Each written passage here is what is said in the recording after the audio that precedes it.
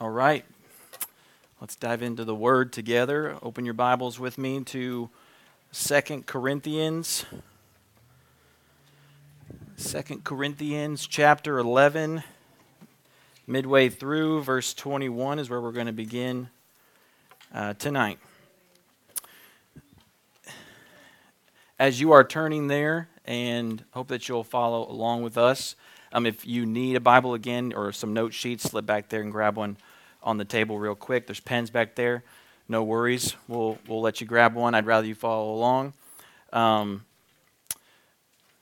Let's go to the Lord and pray, ask for His help one more time as we dive in together. Okay? Let's go to the Lord in prayer.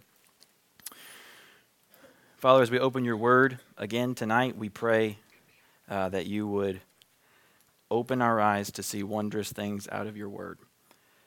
Lord, I pray that you would sanctify us by your truth. Your word is truth. We pray we would see that your grace is enough for us, no matter what we are going through tonight. We pray it all in Jesus' name. Amen. All right. If you were to ask me to write a recommendation letter for you, which I'm happy to do, by the way, if you ever do. I've written recommendation letters for a lot of you that have come and asked for different things. National Honor Society, college applications, various clubs, etc. What I have never done on any of your letters of recommendation is talk about your weaknesses and the things you're bad at. That doesn't really communicate real well on a letter of recommendation. No, every time I get a letter of recommendation that I'm asked to write, I always, I'm about to float away. I always bring up your strengths, okay? And I will elevate your strengths, and I will make you sound like you are the greatest human being and Christian on the earth when I write these letters of recommendation. That's my goal, so that way you can get whatever you're trying to achieve. So I've never said, here are 3 reasons why Zoe should not be accepted into National Honor Society, and then I just list off 3 negative things, and then I sign sincerely her pastor, Mark, and send it off. No, I would not do that. That's ridiculous, right? I always talk about the strengths, the reasons that you should get in, etc. It's a lot easier for us, especially when we're talking about ourselves, isn't it, to talk about our strengths than it is our weaknesses. We're pretty naturally prone to talking about how good we are at something and bringing up our strengths to someone, things that we find are good qualities about us. If you're in a job interview one day, they're going to ask you, what are your strengths? And then give me 3 weaknesses, and you're going to have to come up with strengths, and you might say, I'm organized, I'm a team player, and then they're going to ask you, what are your weaknesses? And you're going to have to now think of something and be honest about areas of improvement in your life. And you're going to be tempted to make it like a strength 2.0, like I'm too committed to my job, I'm too hardworking, whatever. That's not a weakness. They're not looking for that.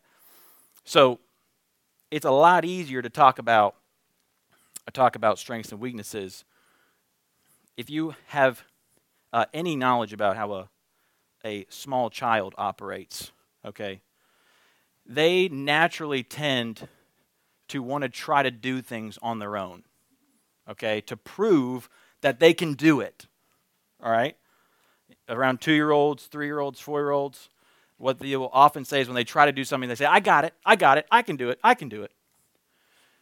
We know from experience, right? So that they're naturally prone to do that. So like if they're putting on a t-shirt, for instance, their head is through the armhole, and they're stuck like this, and they're wrapped like this, and you're like, can I help you? And they're like, no, I got it. And I'm like, I don't know how to communicate this to you, bro, but you do not have it, okay? You are stuck. And if I don't help you, you're not getting out, all right? You are completely stuck. You are helpless in this situation. But as we get older, you know what? We do the exact same thing. We're just bigger. We're just prone to still say, I got it. We're prone to look at God in our faith and say, I got it. We're prone to look at our friends who ask us if we need anything. We say, I got it. I don't need anybody's help. Why? Because naturally, we want to show people that we have it all together, that we are capable, that we are strong, that we are good enough, smart enough, we can handle it. And the gospel calls us to something different. The gospel of Jesus Christ actually calls us to show weakness. In fact, to follow Jesus, it requires that you show weakness. In order to even believe in Jesus and follow him, you have to acknowledge that you are weak and need him. And then as his children, as God's children, we must continually have the exact same heart, acknowledging that we are weak, desperate, and needy for him. And so the whole goal of tonight is to see the importance of acknowledging weakness, the reality of weakness in our life, and how that weakness actually drives us to Jesus. So that's the goal today. So here's our main truth for tonight. The main truth is this: when we are weak, Jesus makes us strong. When we are weak, Jesus makes us strong. When you are weak, you don't make yourself strong. You don't muster up strength. You have one source of strength. His name is Jesus. So I pray that we see that tonight. I'm going to read this. For later on in the message, I need 2 people that are willing to read something out loud in the Bible. Bailey, do you want to read something? Okay, just hold your place there in Hebrews 4:16. Okay? Can I get someone else that would want to read? Aiden, hold your place in Philippians 4:12 and 13. Okay, so Bailey's going to read later Hebrews 4:16. Aiden's going to read Philippians 4:12 and 13, and that will be later in the message, and I'll tell you. Just have your finger on it. We're going to begin reading right in the middle of verse 11:21 here. Okay? That guy on Sunday morning that spoke, Tim LaFleur, like a couple weeks ago, he said, once you're there, say word. I loved that. So if you're there in 2 Corinthians 11, will you say word? Praise the Lord. Okay. So we're going to begin at the word, but whatever. Okay, it's the beginning of a new paragraph. But whatever anyone dares to boast of, I am speaking as a fool. I also dare to boast of that. Are they Hebrews? So am I. Are they Israelites? So am I. Are they offspring of Abraham? So am I. Are they servants of Christ? I am a better one. Now, pause. Paul is talking about himself compared to the false teachers. Okay? They're saying that they're a servant of Christ. He's saying he's a true servant of Christ, and he's going to tell us why. He says, I'm talking like a madman. It's the middle of verse 23. He's bragging. Paul hates this. He doesn't want to brag and put attention on himself. I'm speaking like a madman with far greater labors, far more imprisonments, with countless beatings, often near death. 5 times I received at the hands of the Jews the 40 lashes less than one. That's 39 lashes, 5 separate times. 3 times I was beaten with rods. Once I was stoned. 3 times I was shipwrecked. A night and a day I was adrift at sea, on frequent journeys, and in danger from rivers, danger from robbers, danger from my own people, danger from Gentiles, danger in the city, danger in the wilderness, danger at sea, danger from false brothers, in toil and hardship, through many a sleepless night, in hunger and thirst, often without food, in cold and exposure. And apart from other things, there is the daily pressure on me of my anxiety for all the churches. Who is weak? Am I not weak? Who is made to fall? Am I not indignant? Verse 30, if I must boast, I will boast of the things that show my weakness. Let's pause right there. So Paul is showing that he's a servant of Christ. There's these other false teachers that are slipped into the church, and they look really cool, and they look really trendy, and they look like they're very charismatic and dynamic speakers. They would be our Instagram, TikTok preachers, okay? They're the guys that are prancing around on stage. Their Bible's not anywhere close to them. They're wearing nice clothes, and they have a handheld microphone, okay? And they're just dancing around on stage, and the captions are popping up on your TikTok feed as they talk. That's them, all right? Can you just do me a favor and don't get your theology from TikTok and Instagram? Can we agree on that? Or YouTube? All right? If you hear something that sounds really nifty on social media, your first reaction needs to be, does that actually say that in the Bible? That needs to be your first reaction. Test everything with Scripture. Test what I say with Scripture. I'm not a perfect human being. Test everything you hear with the Bible. And if you're not sure, come talk to me about it. I would love to do that. So he's trying to prove that he's a true servant of Christ and not these false teachers. They're bragging about all their ministry success. So these guys would brag about the size of their churches. So if they were with Paul, they would be bragging about, my church exploded, 1,000 people new in attendance this past year. We baptized, 85 people in 2 months. We saw 1,000 people come to Christ last year. We had this many people that just said that they walked away from addiction. That's what they're doing. They're using stats to try to show how powerful their ministry is. And Paul would be actually the other guy that says, well, all I did this year was I preached the gospel, and I really prayed for my people, and I poured out my life for them, and all it did was it got me beaten. It got me put in prison. I didn't see many people get saved. The churches I planted are all a mess. None of them are really following Jesus like I wanted them to. And that's been about my year, so it's going really well. That's pretty much what's happening here. He's saying, I'm serving Christ, and yet all of this is what's happening. He's bragging about things that are weak, showing weakness, showing that it looks like Paul's not doing a good job. But he's saying, actually, all of this proves that I am a true servant of Christ. It's my suffering. It's my weakness. Why? Why would he say that? Because the power of the gospel shines most brightly in weak vessels, in weak people. How can you magnify the strength of someone who's much stronger than you? All right? If someone is much, much stronger than you and has a weight that you cannot lift, all right, does it magnify their strength if you just try to push it as hard as you can and it's not going anywhere? Does that magnify the other person's strength, or does it magnify how strong they are when you say, hey, can you help me? And they just lift it right up, right? It shows how strong they are. In our weakness, we show how strong Jesus is. And Paul's bragging about weakness. So there's some things that jump off the page here. He says he's imprisoned a lot, more imprisonments, countless beatings, often near death. 5 times I was received 39 lashes. This is like being whipped on the back with a cat of 9 tails. They had like bone and spurs in this whip, and they would beat Paul with it because he preached the gospel. That didn't sound like a person's church that you would really sign up for. You want to go where it's happening, where the lights are, moving all around, where there's a lot of activity, where people are jumping and moving and screaming. It looks like there's a lot of life there. You may not want to go to the pastor who shows up at the pulpit and he's got scars on his back from the week. This is what Paul is saying. Now, why would Paul do this? Why would Paul do this? Paul does this because he wants to show his weakness. In verse 30, he says, I will boast about the things that show weakness.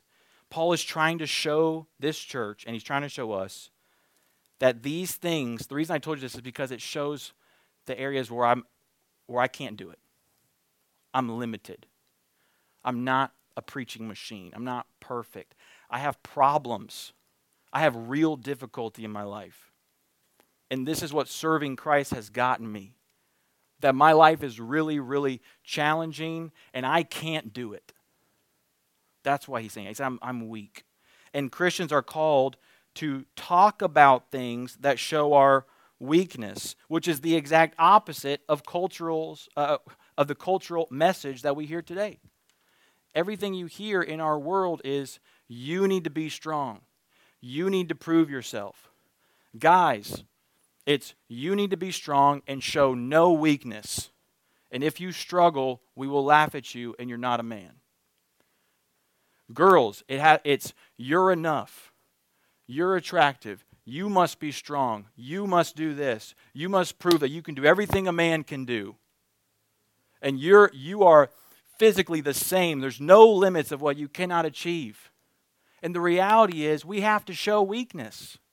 The Christian message is a message where we come to the Lord with weakness. And guess what? That's a really good thing. There's things that we cannot do. There's things that we were not meant to do, able to do. We're called to show weakness. We cannot do this life in our own power. We are frail, finite, fleshly people, man. The flesh is weak, Jesus says. We're weak. We're full of weakness. We're full of inadequacy, and that's not a bad thing. That's a good thing. Because what it means is that our weakness is actually the road that leads us to the Savior. When you feel really strong, you don't really feel a lot of desire to go to Jesus. But when you are weak, that road and that path leads you to a Savior who is strong, who suffered for you, who understands all of your weakness. So we will show our weakness. That means that this life requires us to be vulnerable. It means that we've got to be open. That we've got to let people into our life. We've got to open up about our shortcomings, our sin, and our suffering. We've got to open up about our past and our problems. We've certainly got to be honest about it with Jesus. And then we need to open up to a trusted friend. Maybe even a trusted parent or a guardian. Let people in. We cannot keep photoshopping our life and putting Instagram filters over all of our blemishes and imperfections and posting only the good things about our life. We've got to let people in. The reason is because the only way we can grow as a follower of Jesus is if we are open about our weakness. That's it. We cannot grow if we will not acknowledge where we are weak. We struggle with this in the Christian life, don't we? Jesus' invitation is come to me, all who are weary, all who are weak, come to me. He says, I want it all. I want all of your weakness. Come to me. I'll never cast you out. That's the invitation from Christ. And listen, we're all a mess, okay? Every single one of us in the room. We're all a mess, including your pastor. You don't live in my head. You don't know the things that I have to bounce my eyes off of. You don't know the pride I struggle with. I was in middle school once, and I struggled to find friends. I was in high school once, struggling with my own purity. I remember. We're all a mess. And that's exactly where Christ invites us. Right in our mess. He says, come to me. Come to me. Our weakness is our path to the cross. So let's bring our weakness to Christ. Have you opened up to someone? Is there anyone in your life you've opened up to about the areas where you're weak? I'm telling you guys, it's the pathway to freedom. It is. It's the pathway to healing and joy. To stop hiding in the dark. So, we have to show and confess the areas where we're weak. I didn't even say point one, did I? All right. So that was all point one. Sorry. It was we must confess weakness. We must confess weakness. I got a little ahead of myself, didn't I? We must confess weakness. We must confess it if we want to grow as a follower of Jesus. All right, let's keep reading chapter 12. So not only must we confess weakness, but now we're going to see something different, that sometimes in our life we have a crippling weakness. Look at verse 12:1. I must go on boasting, Paul says, though there is nothing to be gained by it. I will go on to visions and revelations of the Lord. I know a man in Christ who 14 years ago was caught up to the third heaven, whether in the body or out of the body, I do not know. God knows. And I know that this man was caught up into paradise, whether in the body or out of the body, I do not know. God knows. And he heard things that cannot be told, which man may not utter. On behalf of this man I will boast, but on my own behalf, I will not boast, except of my weaknesses. So he's committed to only talking about his weaknesses. Though if I should wish to boast, I would not be a fool, for I would be speaking the truth, but I will refrain from it, so that no one may think more of me than he sees in me or hears from me. So to keep me from being conceited, because of the surpassing greatness of the revelations, a thorn was given to me in my flesh, a messenger of Satan to harass me, to keep me from becoming conceited. 3 times I pleaded with the Lord about this, that it should leave me. But he said to me, my grace is sufficient for you, for my power is made perfect in weakness. Don't you love that? Therefore I will boast all the more gladly of my weaknesses, so that the power of Christ may rest upon me. For the sake of Christ, then, I am content with weaknesses, with insults, hardships, persecutions, and calamities. For when I am weak, then I am strong. So Paul begins this section by talking about this revelation he had. We don't really know what this was or looked like. We know it was 14 years ago. We know he's kind of has this moment where he's caught up into the heavens. He has a vision of the Lord in some way. And he's saying, I could boast about that, but I'm not even going to boast about that, because the man you see in front of you is a man full of weakness. So he's continuing to boast about his weakness. And this is the weakness that we see here. It's verse 7. He says, a thorn was given to me in the flesh, a messenger of Satan to harass me, to keep me from becoming conceited. This is where point number 2 comes in. Point number 2, we will have crippling weakness.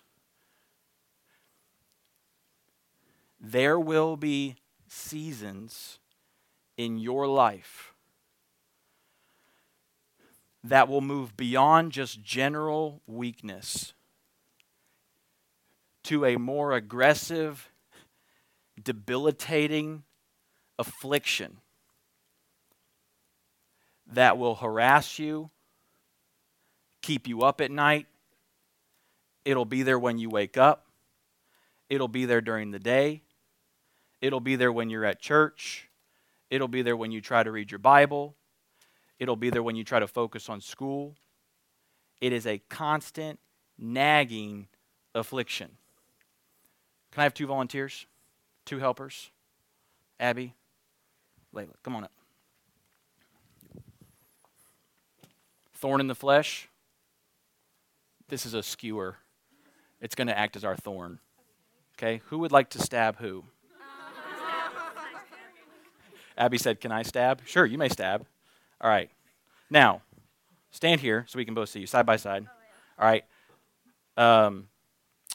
Turn and face the crowd. All right? All right. Just hold out your arm. Hold out your arm, okay? Would you, now just poke her easily, okay? Don't hurt her, okay? Does it hurt? Okay, now can you, all right, keep your arm out, all right? All right, just keep going. Just nice little jabs, okay? Does it hurt? It's not too bad. Okay, don't kill her. Don't kill her. Okay. Now imagine, thank you, that's all. All right, you may be seated. Okay. Oh, did you want to stab her in return, or? Sure. Okay, just why don't you just make it even? Okay. There you go. See, it's not so bad. All right, thank you. All right. Y'all can give it up for our volunteers. Thank you very much. All right, great job. All right. You okay? Yeah, I'm fine. Battle wound for the sermon. Okay, here we go. All right. Imagine all right, imagine if that happened all day long. Imagine if you just poking all day long, holding it into your side. Would that be awful? Yes. It would be irritating? Yes. You'd want anything to take it away? Yes. It would keep you up from sleeping? Probably. It would keep you from focusing? 100% it would, right? That'd be awful, right? If you have a skewer or a thorn in your flesh, in your side, it's going to be all you think about, right? Paul is literally saying he has some sort of thorn, and we don't know what the thorn is. We're not told whatever this type of suffering, affliction is. He does not tell us, and that's probably a good thing, because it means that we can apply it to nearly everything in our life. Okay? There will be seasons where you will get a certain kind of crippling affliction, a thorn in your flesh that is going to nag you and keep you humble. Something that will make you walk with a limp. Something that keeps you from walking with swag. Okay, we'll just put it that way. Something that keeps you from feeling important. Keeps you humble. But it also keeps you dependent on Jesus. So, I've told some of you this before. When I was in college, when I was 19 years old,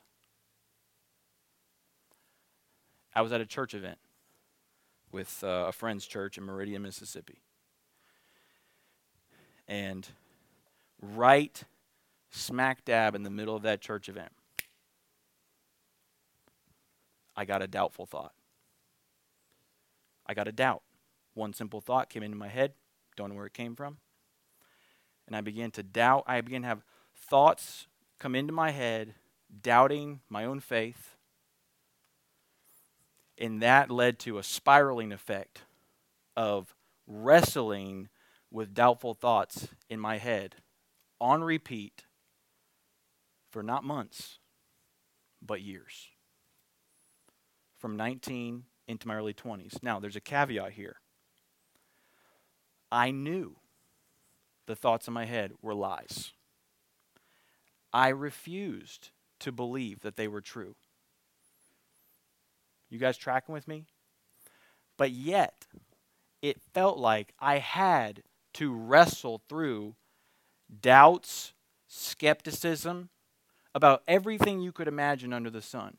It felt like I had to reason with them all day long, that I had to figure them out.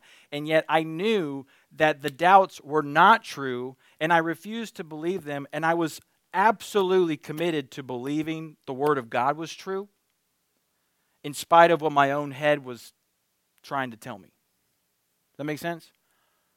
I refused to believe the lies in my head, and I chose to believe the truth of God's Word.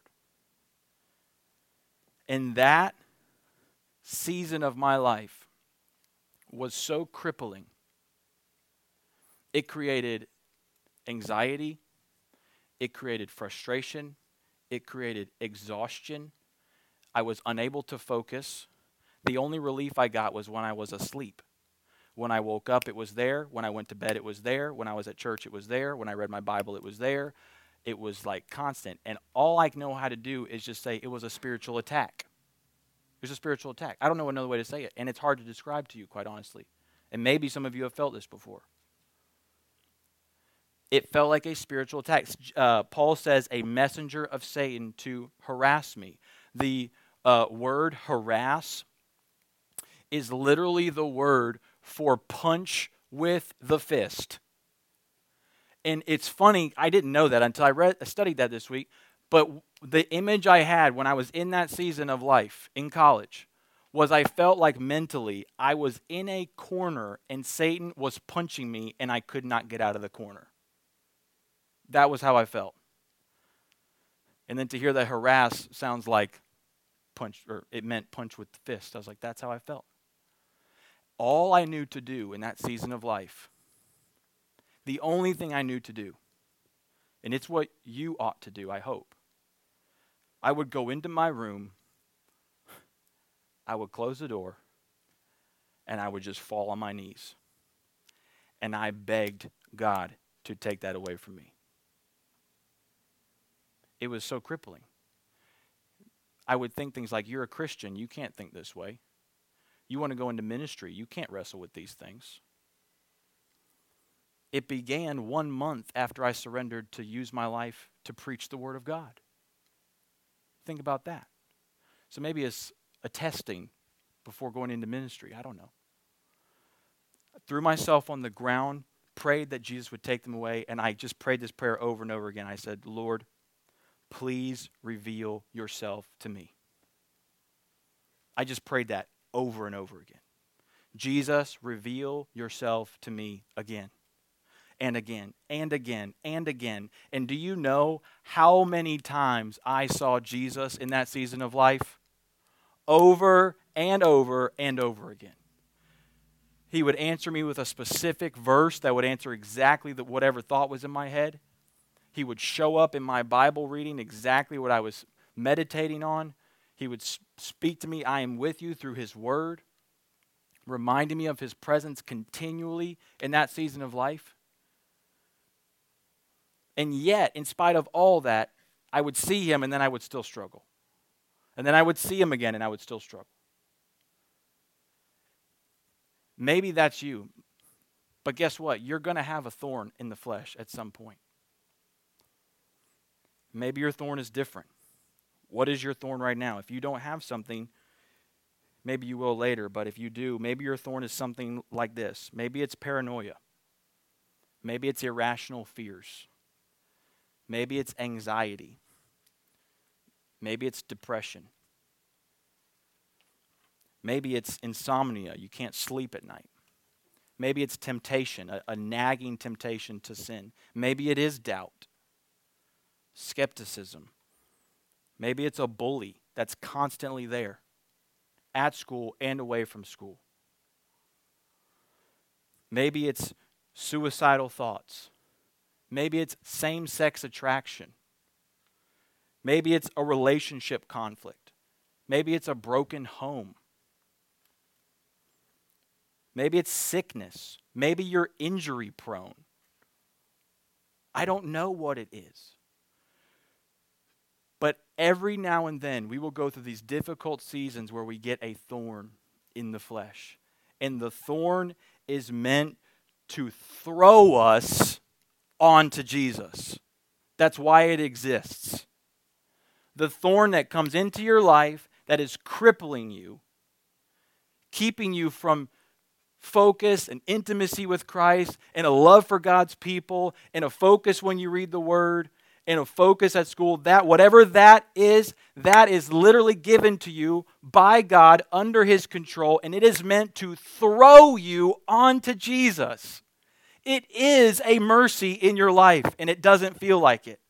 It is a gift in your life, and it does not feel like it.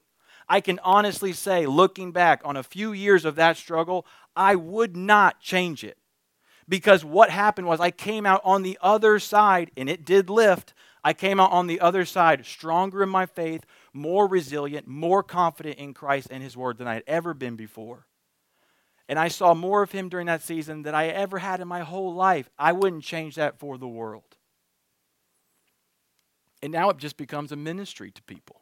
I can't tell you how many people have come up to me in the last 10 years and said, hey, I'm struggling with doubt. Is this bad? I'm saying, well, sit down. How much time do you have? And it's been a great gift from God. I wouldn't change it. It is meant to throw you on Christ. Let me show you one of my favorite quotes from one of my favorite people that has ever lived on this earth, from Charles Spurgeon, okay? He says, I learned to kiss the wave that throws me against the rock of ages. You know how waves crash on the beach? Bam. And if there's a lot of rocks, they smack that rock. Crash. Crash. I have learned to kiss the wave that throws me against the rock of ages. What Spurgeon is saying is, the thing that throws you against Jesus, you've learned to love that you have that thing. Because it is keeping you dependent on Christ. And if you didn't have it, for whatever reason, you wouldn't depend on Christ like you should. And it is a great gift to be forced to depend on Jesus. Oh, such a gift. And I want you to see this. Oh boy, we got to hurry. Okay, last point. Point number 3, Christ strengthens us in our weakness. This is the whole purpose of why we're talking about this. Look at what he says. He says, I pleaded with the Lord that he should take this away, that it should leave me. Verse 8. But he said to me, he answers this prayer. Don't miss this. Jesus actually answers the prayer, Lord, let this leave me, with, it'll leave you later. Nope, it's not what it says. It'll leave you right now. Nope, not what it says. It says, he answers, my grace is sufficient for you. I'm enough for you. My power is made perfect in weakness. His answer, the Lord's answer is, The length of the thorn is not the point. The point is that Christ will be with you in the pain. The grace that is talked about here is that you get Jesus and you get his presence when you struggle. That's the gift. That you don't go into it alone. And his presence with you is your strength. Aiden, it's time to read Philippians 4:12 and 13. Can you read that for us nice and loud?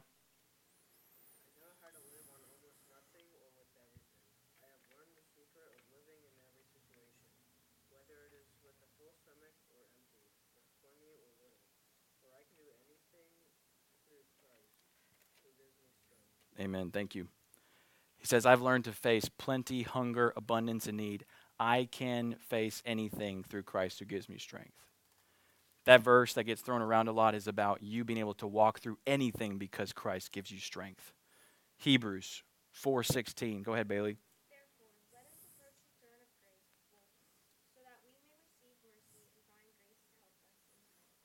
Love that verse. Thank you. Let us draw near to the throne of grace. When you're struggling, when you're weak, Jesus says, let's draw near to him. Because when we draw near to him, it's a throne of grace. We get help and mercy in our time of need. Man, what a gift. Jesus says that he will not put out even a faintly burning wick. Have you seen a candle that's about to die? Have you seen a candle that's about to die? You know how you handle that candle so that it doesn't burn out? How do you carry it? Really gently, slowly. Isaiah 42 says that's how Jesus deals with you. Some of you, in your faith, you feel like you're barely lit.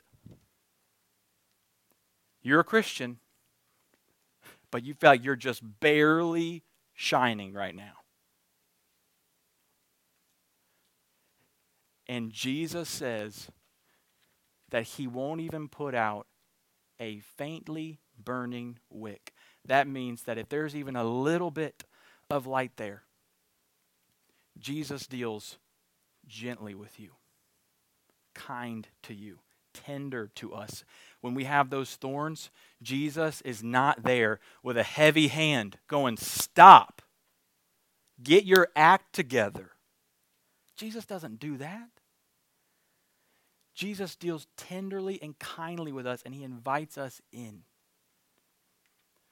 The gospel is the only invitation that we will ever get where we are actually invited because we are weak and not because we are strong.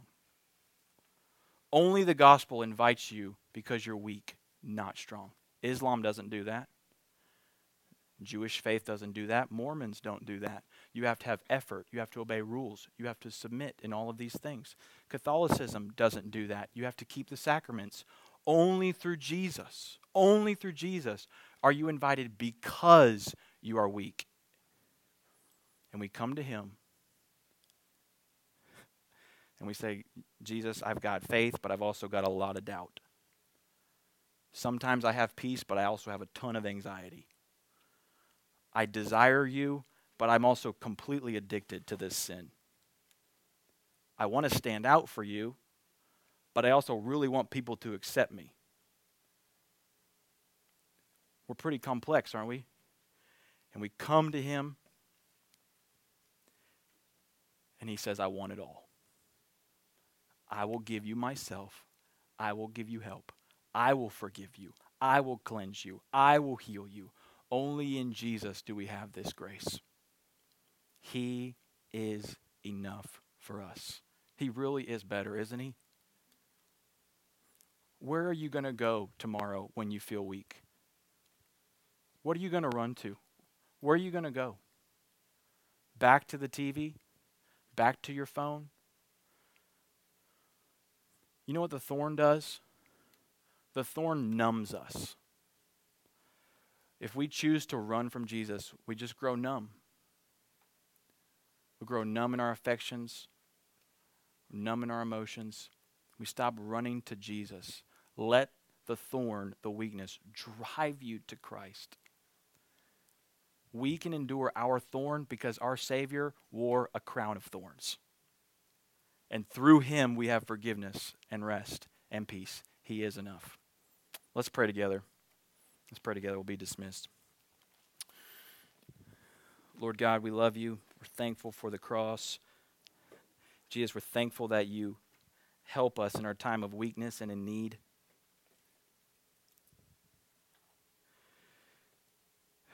Thank you, Lord, that you are a kind Savior. You deal gently with us, that we're not alone. Lord, let us go to Jesus who gives us strength. When we're weak tomorrow, let's not go anywhere else but straight to Jesus. He gives us strength. He lifts our head. We pray you would do that for all of us in this room tonight. We love you. It's in Jesus' name we pray. Amen.